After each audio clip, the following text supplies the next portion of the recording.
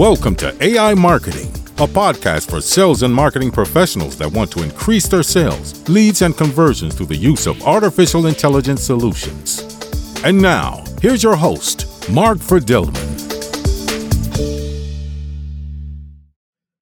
GigaOM CEO and author of The Fourth Age, you won't meet a bigger proponent of AI in business than Byron Reese.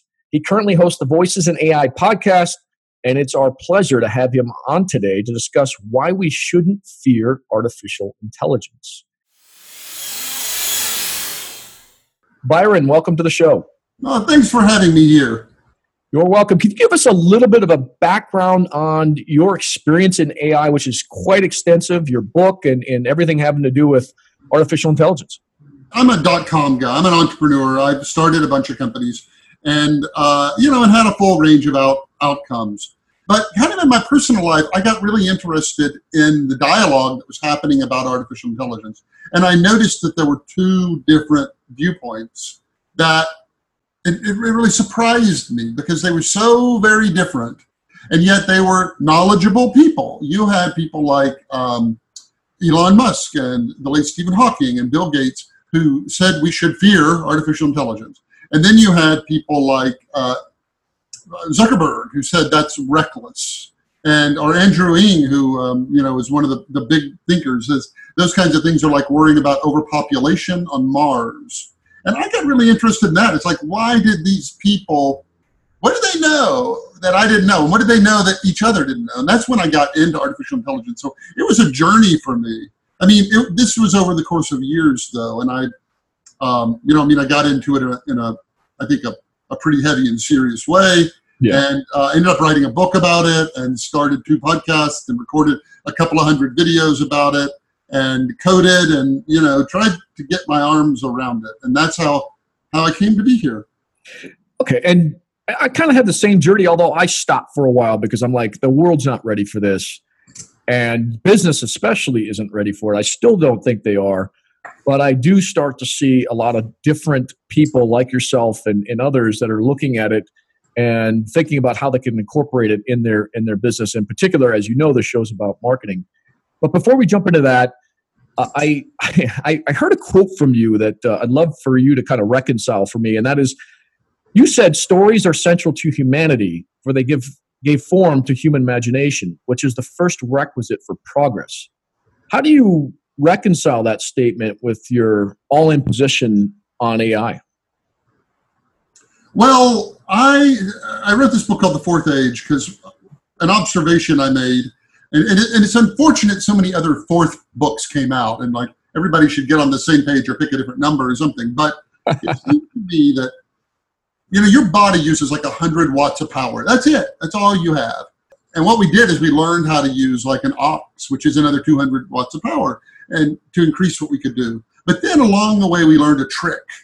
And that trick was technology. It was an ability to multiply what we're able to do. And because of that, you use, if you're an American, 10,000 watts of power constantly. So you've multiplied what you're able to do 100-fold, basically. And so what I did is I looked back across time and I said, well, what have been the times that a new technology has come out that just changed us forever? And I think there have been 3 of them in the past. The 4th one, I think, is artificial intelligence. But with regards to the quote you offered, I think the first one happened 100,000 years ago, and that's when we got fire. And the reason fire was important is it let us cook our food. And when you cook food, you release calories in it. A well-done steak has more calories than a rare steak because they're more digestible.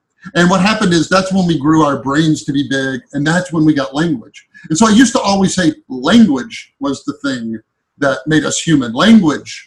But then I got to thinking about it, and I'm like, it seems that animals have language, right? They can say, alert, alert, or I want to mate, or any number of other things. And so it's like, what's different about what we do with language that's different than what an animal does with it?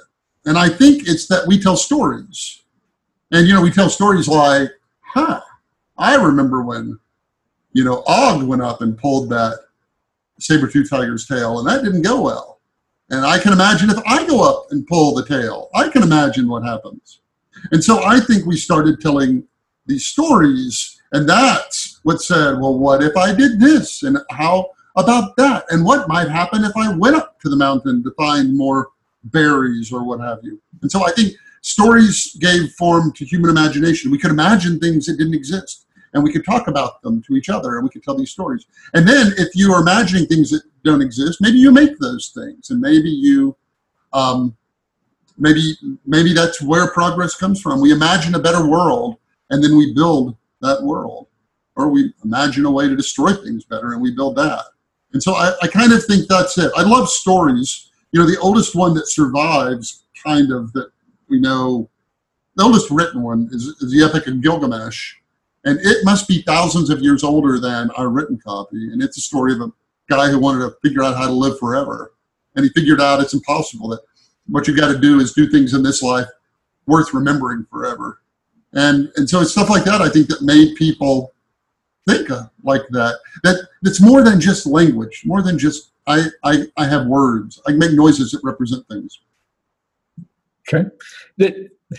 And this is all about humanity, right? I mean, stories are told by humans. Are you kind of inferring or not that AI will begin to tell stories, or at least the story of AI? Or well, yeah, the book I wrote never really talks about what I think. The book I wrote says, here are the questions that will answer that. Because, and the answer to that is based on how you answer a certain question. And the question is, are you a machine? Are you, Mark, a machine? And if you're a machine, then someday we will build mechanical people. And those mechanical people, or mechanical brains, will get double in ability, and they will dwarf us in their capabilities. And that's the scenario that some people are afraid of. If you're not a machine, then no. To answer your question, no. There's no machine that can be built that can do the kinds of things humans can do. Now, the fascinating thing is on my podcast about AI, I ask all of my guests, are you a machine? And what's interesting is 95 of 100, literally, I can tell you who the ones that aren't, 95 of 100 say, yes, I'm a machine. And they say, you know, what else would I be? But then when I put that same question on my website, are you a machine? Only 15% of the people on my website, the general population, believe they're machines. And that's the great disconnect. The people in Silicon Valley largely believe they're machines. And if you have that mechanistic, reductionist view of what a human is, then eventually they'll do everything we can do. And they'll do it all better than us. But if we're not machines, then no, they'll never tell stories. I would add a question that says, do you think you're in a machine? Because I'm 50-50 on whether we're in one right now. The simulation hypothesis. Yes. Again, I explore it in the book. And see, that's why I don't answer the question, are you a machine, in the book. Nobody's buying my book for me to tell them. They have an opinion about that already. I'm just trying to structure it so you can plug in your own things. Likewise with the simulation hypothesis. I discuss it and I argue both sides and all that. I don't believe it but that's a personal opinion. Because if we're not machines, so right now you can feel warmth, but a machine can measure temperature, and those are two very different things. And the difference between those two things is consciousness. So we experience the world, whereas machines right now measure it. To support the simulation hypothesis, I feel warmth, and therefore, if I'm in a machine, machines must be able to be conscious. And I personally do not think people are machines, and I don't even have to appeal to anything particularly spiritual or magical or anything like that to hold that view. I just don't believe that we are machines. Yeah, so I look at and play occasionally with my 14-year-old son. I play his video games. I don't know if you've been immersed in these worlds or if you've seen them. And I think to myself, these are very realistic worlds and simulations. Now, let's project out the video game industry 1,000 years. Do you have any idea what a video game would look like 1,000 years from now? So I'm thinking I take the next step after I said, okay, so if we could do it in 1,000 years, imagine what previous civilizations could have done billions of years ago. And maybe we're just in one of their simulations. There might. But that would imply you're real, and you just happen to be on the holodeck, right? Well, I'm not sure that I'm real. I mean, But you experience the world. You feel warmth, and therefore, if either one of two things are true, either machines can feel warmth, or you're not a machine. Yeah. Well, I mean, in 1,000 years, could I be in a video game and be self-reflective? I think so. Why couldn't that be programmed? Why couldn't that be learned? And why can't that happen? And so are we in somebody's simulation? I don't know. I'm 50-50 on it as well. I don't know for sure. And the most important takeaway I want to offer your listeners is the conversation you and I are having right now is about this technology, general intelligence, an AI that's as clever as people are, that's creative, that can teach itself new things. Everybody is in agreement that we don't know how to do that. Everybody, even everybody is. That's why the estimations of when we're going to get it vary so much from people to people. The kind of AI we know how to do is very different.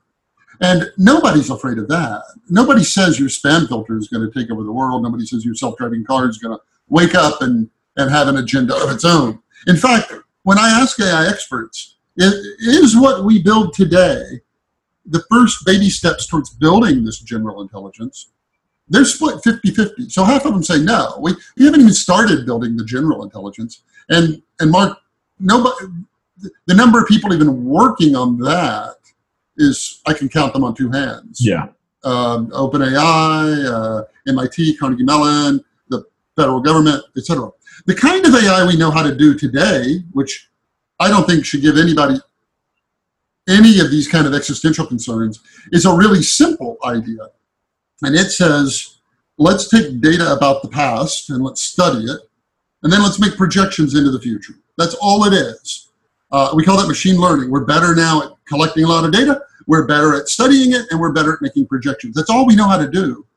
And the trick with that kind of AI and your marketing audience, I would encourage you to think of it this way, is that works when the future is like the past.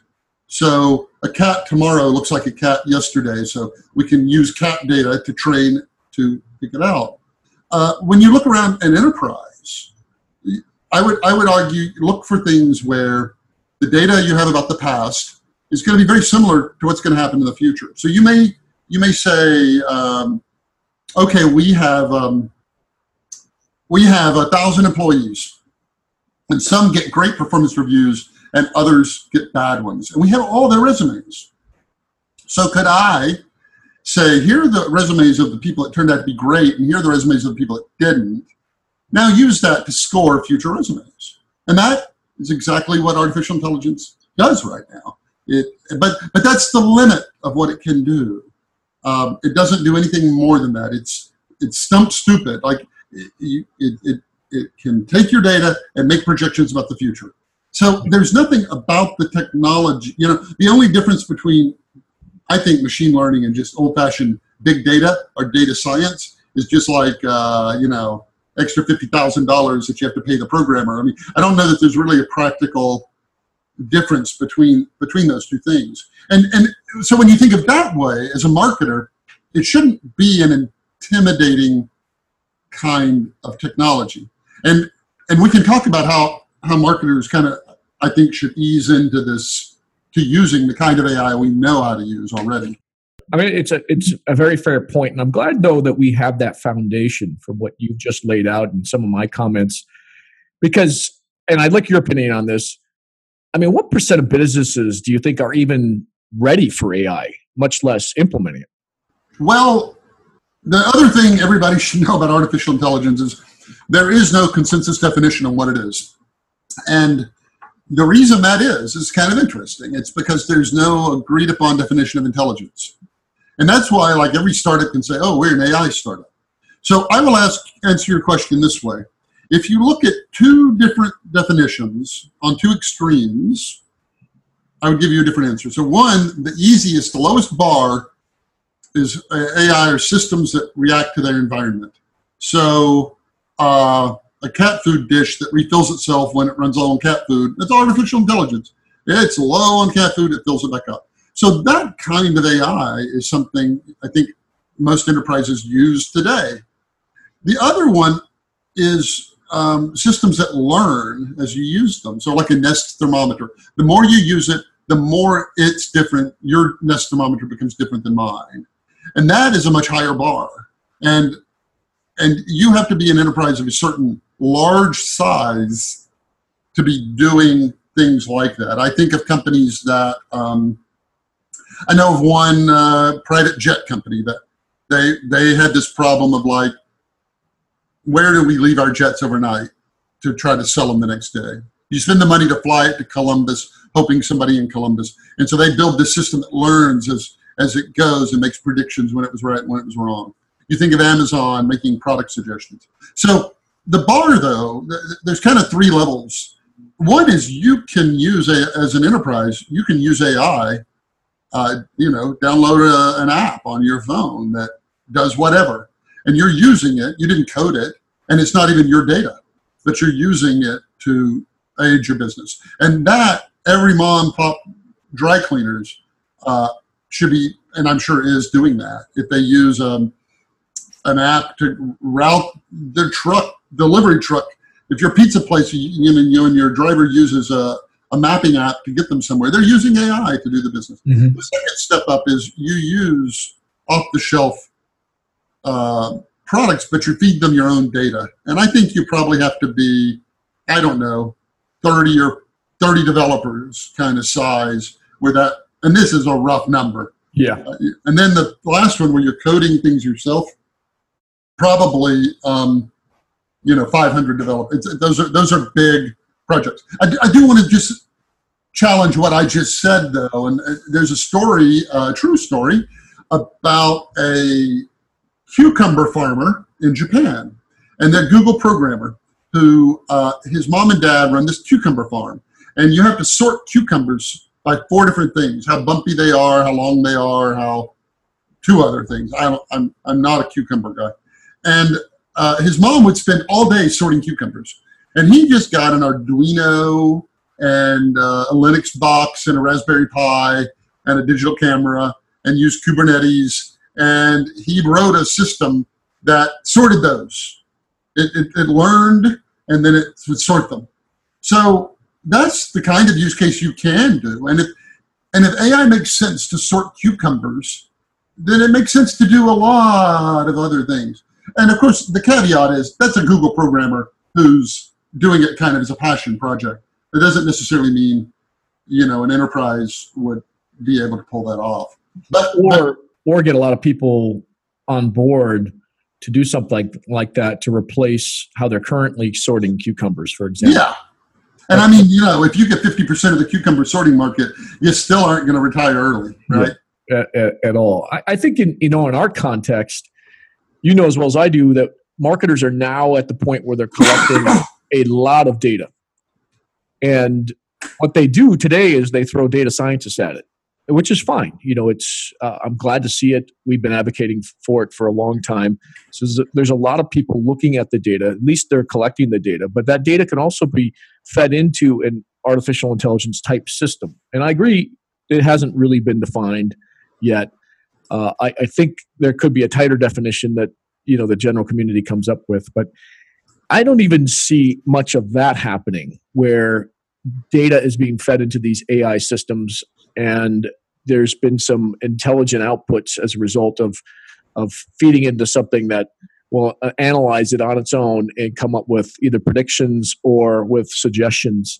The closest thing I've seen at scale are chatbots, but I don't know, Byron, if you've seen anything out there, at least in the marketing context, that you could point to where we see mass adoption. No, I think that's fair. And for a couple of reasons too. I've noticed that when people feel like they got some edge, that they're using it, artificial intelligence, in a new and innovative way, they never talk about it. Yeah, they're like stock traders that do exactly. And so there isn't a lot of because I was going to start like a use case blog where people would come on and talk about their successes with it. And podcast, and that didn't go very well. Why is that? Because just a lot of people didn't want to come on and do that. I had a guest on the show yesterday, though, that I just recorded, and he has a company that he says what they do is go in and take every sales quote a company ever did, and they know some of them got sales and some didn't, and they try to figure out words and phrases and things like that the successful ones had that the other ones didn't. And they claim double to triple digit improvements. So you hear lots of anecdotal stories about that. Yeah. But certainly marketing automation already, the kind of marketing automation systems, you can pay $59 a month to use or $590 a month to use. They do have AI built into them to some degree. Again, it's all if you keep the definition pretty low. It's like, are we taking data and studying it and making predictions that we then try out and refine our predictions into the future? If you're iterating on it, then that is done. But most people don't want to call that artificial intelligence. Yeah. Well, but there are systems out there, and maybe they're more homegrown that I've heard about. I haven't really seen them yet, that are doing some pretty amazing analysis. And I don't know if the NSA is doing this or the CIA or FBI, but it's those types of systems that are analyzing data at scale and providing some real intelligence for humans to act on. Well, yeah, that's where you're talking about things like Watson, IBM Watson, reading all the medical journals and making suggestions about how to treat cancer. Yeah. And, you touched on the government aspect of it, and I'm an optimist about the future. I think we use technology to increase our productivity, and that is how we got where we are today. Right. And I'm very bullish on us. Technology is good for everybody because increasing your productivity is always good. If it isn't, you should advocate everybody goes to work with one arm tied behind their back, and we lower everybody's productivity. And what would that do? Well, you create a bunch of jobs, you need twice as many people to do anything, but productivity would fall, so wages would fall. Artificial intelligence makes people smarter. It's like, there's no way that's bad. However, it does have these implications on privacy that you just touched on. And the only reason we really had privacy in history is because there's just so many of us. You can't follow everybody. You can't listen to every phone conversation. The thing is, with AI, you can. And you can listen to, AI can read lips now as well as a human lip reader. So every camera that, even if it doesn't have a mic, can tell what you're saying. And here's the chilling part is that the tools we build to do all kinds of good things, like read through medical journals and look for new ways to diagnose things. Those are the exact same tools that read through what everybody says and looks for certain kinds of behavior. So you can't just not build the tool. You have to make sure you don't use the tool that way. Otherwise, you do end up in a dystopian sort of deal, and we see examples of that already around the world.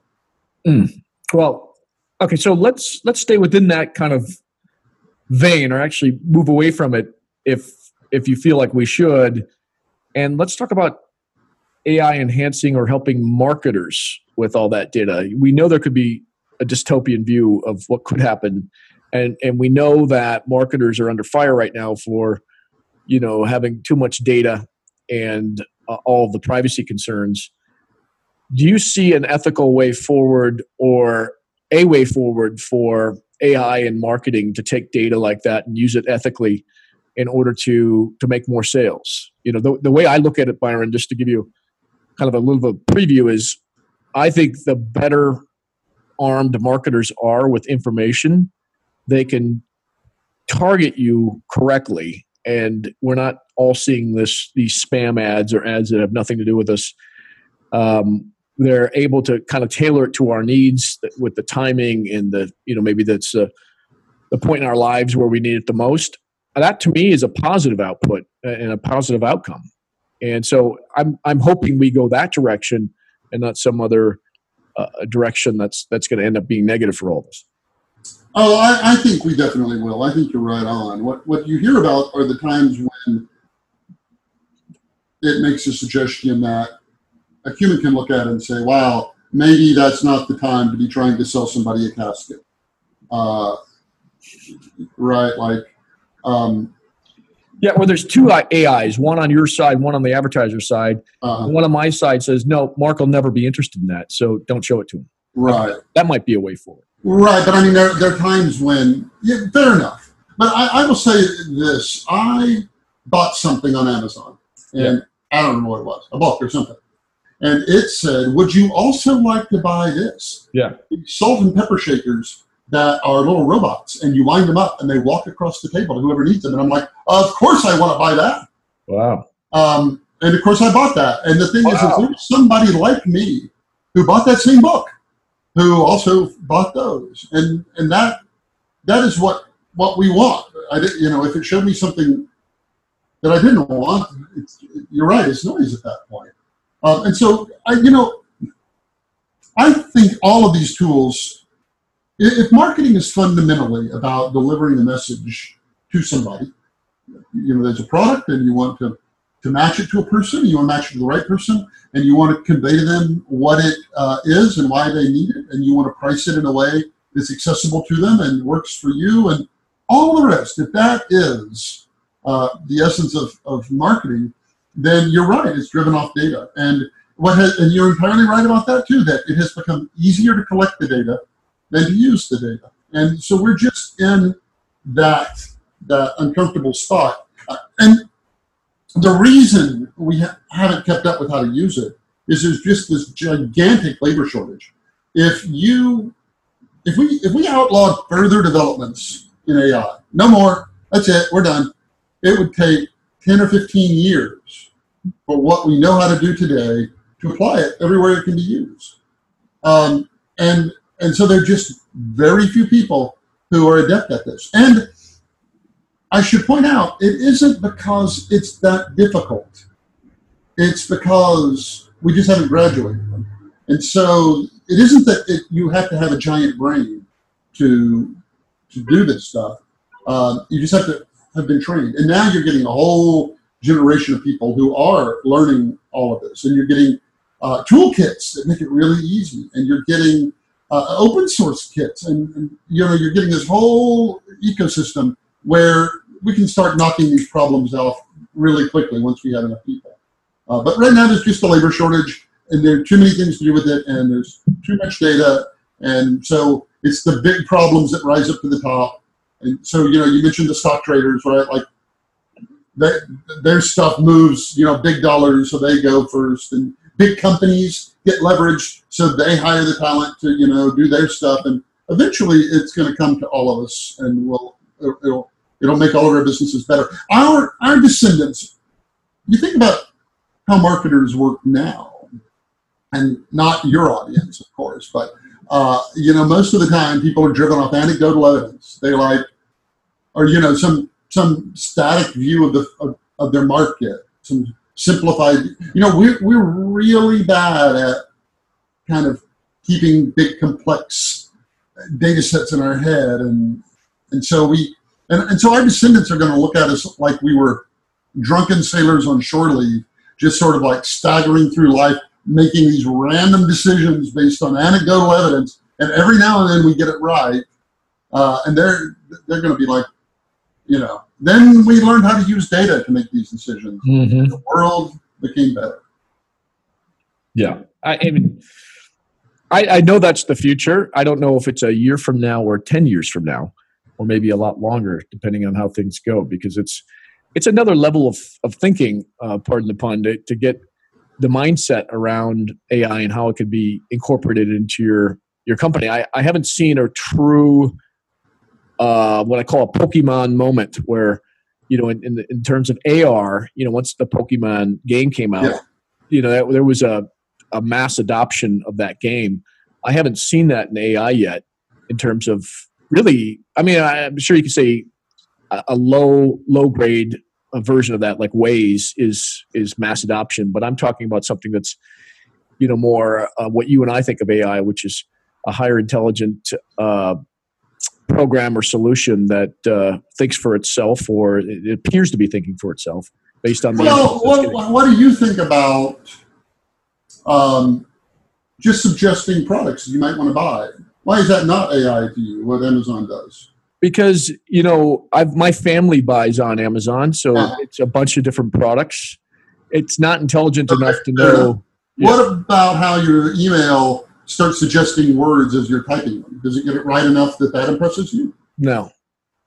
And it's 2 or 3 words, and it's not really. Well, that particular example I wouldn't have ever done, because if you want to talk about when is the future not like the past, speech is probably it. Like, you can't guess the next word I'm going to say. Like, right. Rutabaga. See, who saw that coming? Well, shouldn't the email system examine everything you've ever written and just say, hey, based on what you've written, this is probably how you'd respond. And that's what I call, okay, that's an AI solution. We don't have that yet. You're right. Exactly. So you're saying, hey, look, the tech may be there in outline form, but it doesn't work so flawlessly that we just sort of count on it. Well, I look at Siri, I look at even Alexa. They don't even get it right 50% of the time. We're not even close to passing the Turing test, in my opinion. Once we get something that works most of the time, and I say 75% or greater, then I'm thinking, okay, this is real AI at scale, and this is going to be the Pokemon moment for AI. That's just my opinion of it. I know there's several people that disagree with me, but that's how I think. I'm with you. That's a reasonable bar. The Turing test I'll make a prediction, isn't going to be passed anytime soon. Yeah, I don't think so. The very first question I ask every system, is, what's bigger, the nickel or the sun? And I've never even found one that gets that. Well, they could program that, but they're now. But then I just say, what's bigger, a nickel or a banana? And then they don't anymore. I mean, just that basic, simple, common sense stuff is. I would ask it based on my tone of voice. How do I feel right now? Yeah, I would be angry or sad or good luck. It's not going to happen anytime soon. But let's get to the last question, because I know you talk a lot about this, and I'm very interested in your answer, and I'm sure our audience is. Byron, do you think AI will steal marketing jobs, or is that a myth? I believe it is a myth. So how would it? And it's interesting. The reason you heard my long pause is I was going to question you about your use of the word steal.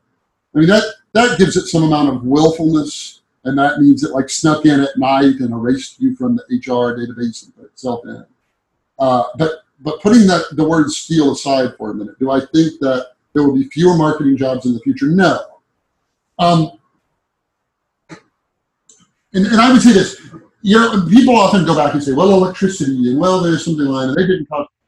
You don't have to do that. You can just go back to the internet. So if you went back 25 years, that's when Firefox came out. No, the Mosaic browser. Yeah, the Mosaic browser. And you said, hey, look at this thing. In 25 years, billions of people are going to use it. What's that going to do to jobs? You might have said, well, no more travel agents, and no more stockbrokers, and yellow pages are going under, and newspapers are going to have a hard time. And you would have been right about everything.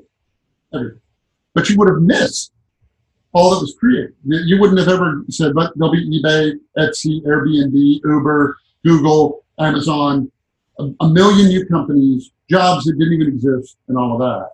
So what a marketer, and so you can only see half the equation. You can say, well, it's going to, hurt this job, but you can't, my kids are going to be short wranglers. It doesn't even exist. And so the reason I would say that about marketers in particular is the need for what marketers do going to go up or down?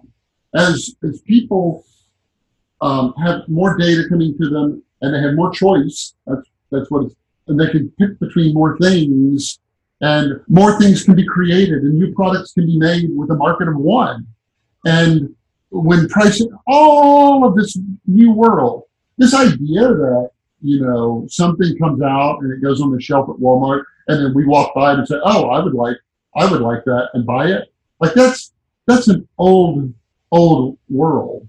The world of tomorrow is going to be much more exciting and dynamic, and that's going to require people in the end. So it's a great time to be a marketer. I wouldn't learn Java and decide to leave or anything like that. It's helpful to understand technology, but I'm bullish on marketers. Okay. Well, I am too. I mean, I think historically, when you look at technology, anytime technology has been deployed, I think it does take jobs, let's be honest, but it allows us to have more or higher paid jobs. It allows us to move up levels so that we can deploy our human skills towards more complex problems. Mm-hmm. And then those are just higher paying jobs. I only see it as a net positive. Obviously, I don't have a crystal ball, but that's how I see it. I would love to wrap this up, Byron. I think we're going to have another conversation in the next couple of months. But you had said that your favorite chatbot or AI voice app was pandorabots.com/Mitsuku. Could you kind of explain what that is and why you? Well, you put me on the spot with that question. I love chatbots in the sense that the fact that even ever work is really incredible. Yeah. Right? Let's all give them, a round of applause. It's like, wow. I just said, what are your operating hours? And it answered me, and is there a location near me? And it answered me and all that. But I did an article where I found a dozen questions that when I asked Alexa and Google Home the same question, they gave me different answers. Mm-hmm. And these questions you would think they would agree on, like how many hours are in a year, and who designed the American flag. And the reason that they differed on them, with the first one, for instance, is one gave you a 365-day year, however many hours that is, and one is 365.24 days, which is a solar year. That's a real year. It's not a calendar year. But they didn't know to say, well, do you mean a real year, a calendar year, or a solar year? Likewise, who designed the American flag? One said Betsy Ross, and one said, I think, Robert Heck. And I'm like, well, who's Robert Heck? And he's the guy that designed the 50-star configuration of the flag. Yeah. And so then it didn't say, well, do you mean the current flag or the original flag? And so, but would humans say that? Humans wouldn't say that either, would they? Well, you're right that humans can fall into those same two traps. Yeah. But AIs can never do. I mean, chatbots never ask clarifying questions. Yeah. They just don't yet because right. they're and a person would be like, well, the United States hasn't had this one flag. What do you mean? But you're right. One of them that they answered differently was who's buried in Grant's tomb. You know the answer to that one? Yeah, probably Grant. Yeah. That's answer number one. And then the one level up from that is Grant and his wife. But the one level up from that is no one. You don't bury people in tombs. They're in tombs. They're above the ground. All right. I've heard that joke and I get caught on it every time. Yeah, there you go. But one of them got it and one of them didn't. What do you mean in tombs? The interesting thing is I ran that article and an hour after it ran, Alexa had updated all their answers. But that doesn't mean there's not another group. And now if you ask it, it's going to say, well, the original flag was designed by Betsy Ross, but the current flag was but there's an infinitude of those.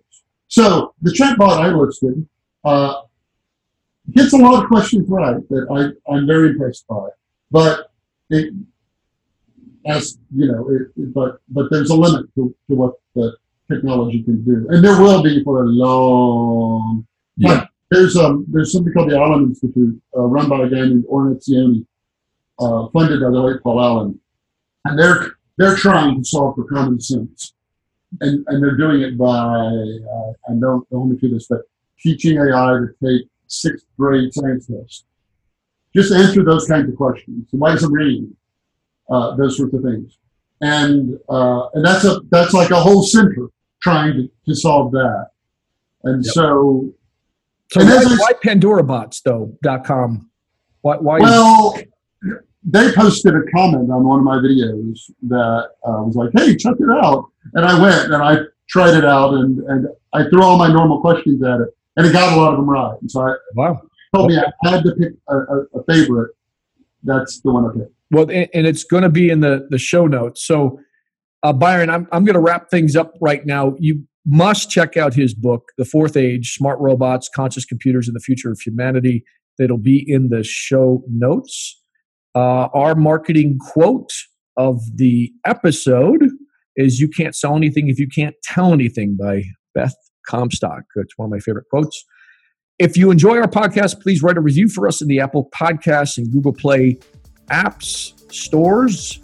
And your reviews encourage us and help others to choose our podcast. Byron, once again, thank you so much for joining. And we're going to have another podcast together because I have a great idea for the next one. Well, I'm looking forward to it. Thank you for having me.